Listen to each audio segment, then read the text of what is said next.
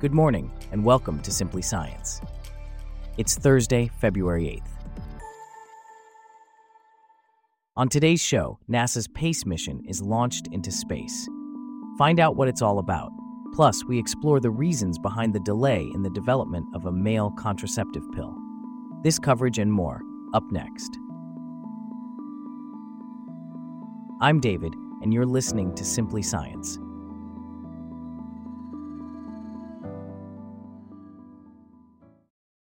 We start off with a significant development in space exploration.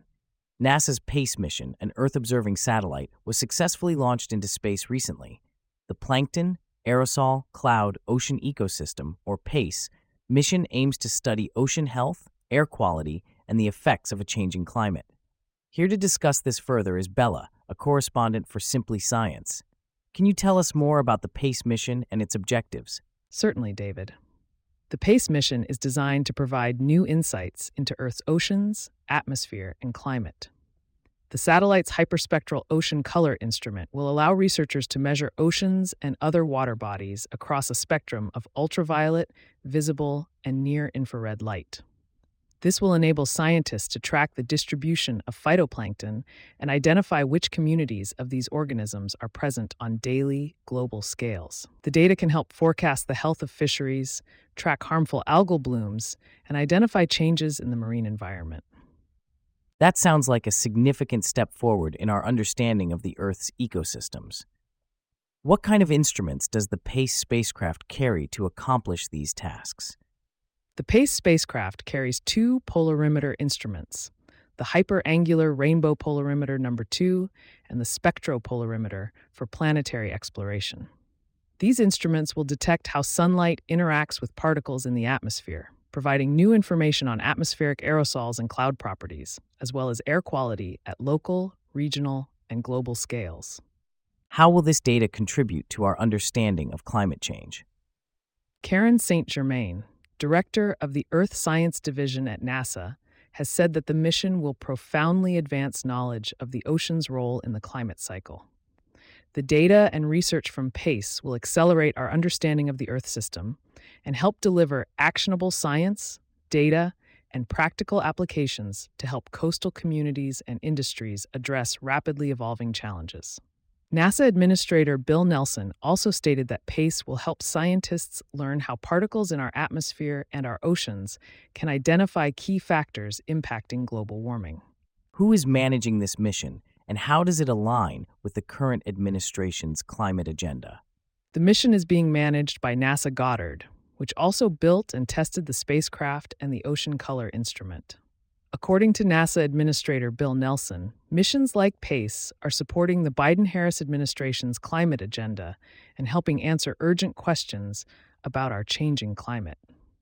Thanks for the insights, Bella. Now, let's shift gears to a topic that has been in the works for decades: male contraceptives. Despite research into a male contraceptive pill starting around the same time as its female counterpart, no product has ever made it to market.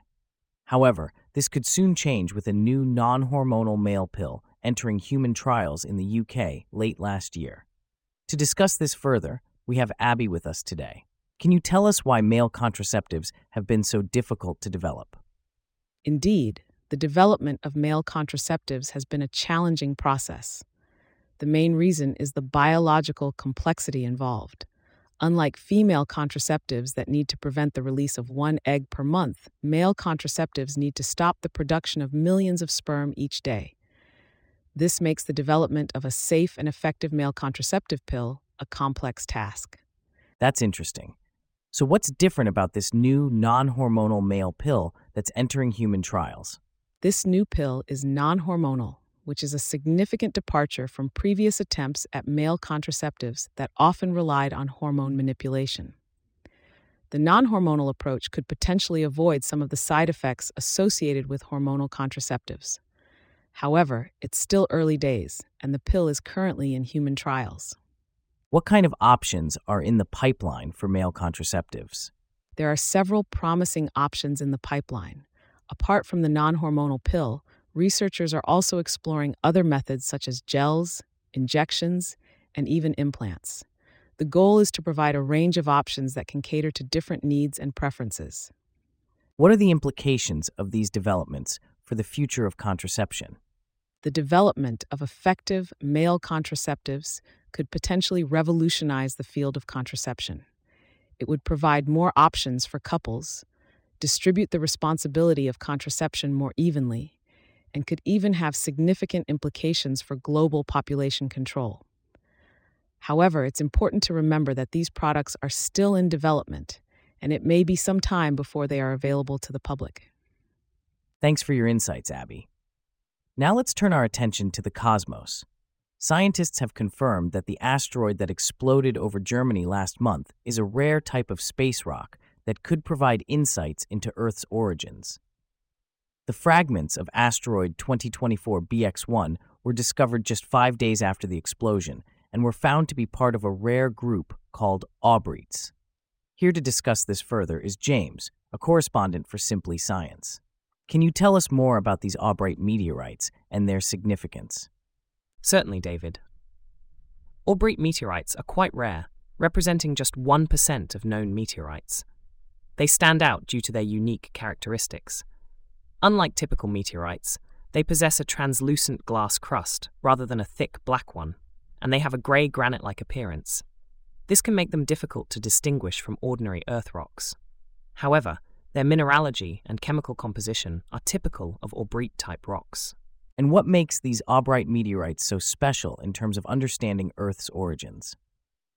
Aubrite meteorites, like the fragments of asteroid 2024 BX1, date back approximately 4.5 billion years, coinciding with the formation of the solar system planets. They were formed from material around the infant sun that was not consumed by the formation of the planets.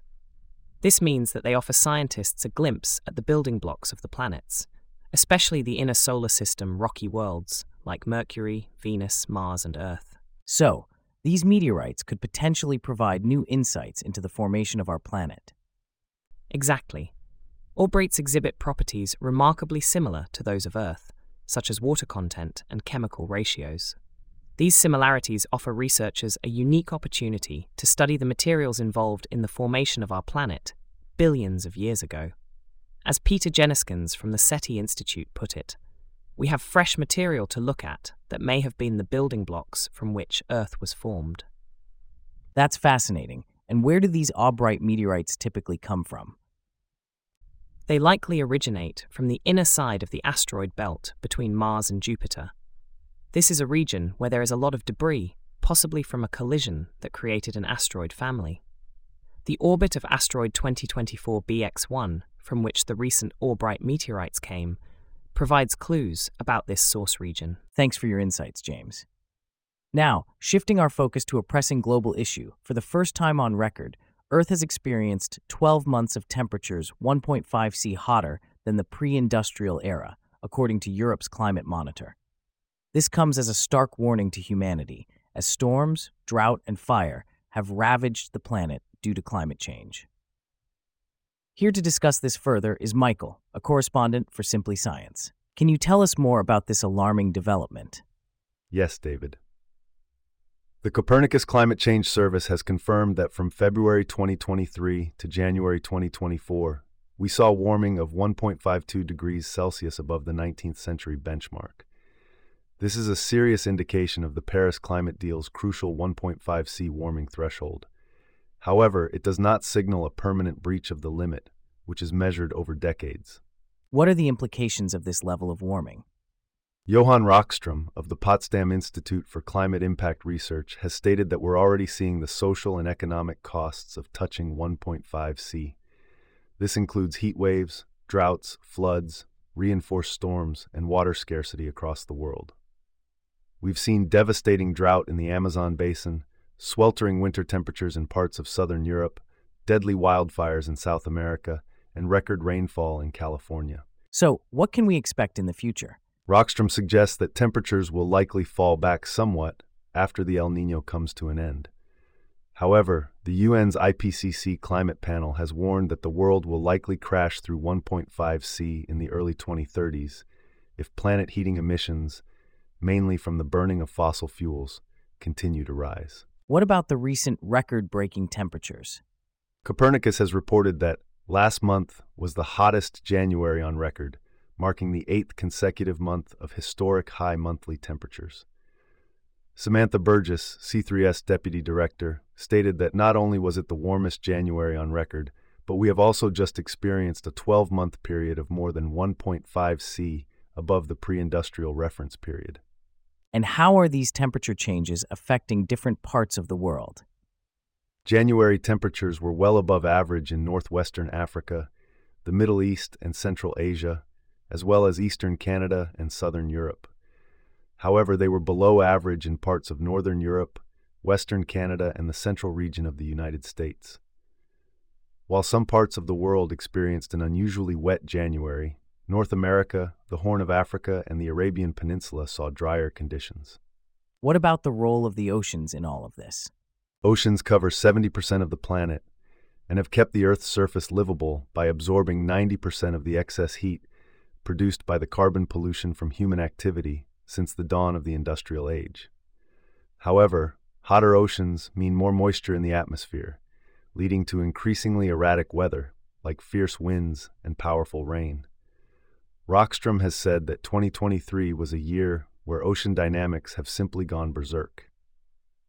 Thanks to our Simply Science reporter Michael for shedding light on this critical issue. And with that, we wrap up our stories for today. Thanks for listening to Simply Science. We'll see you back here tomorrow.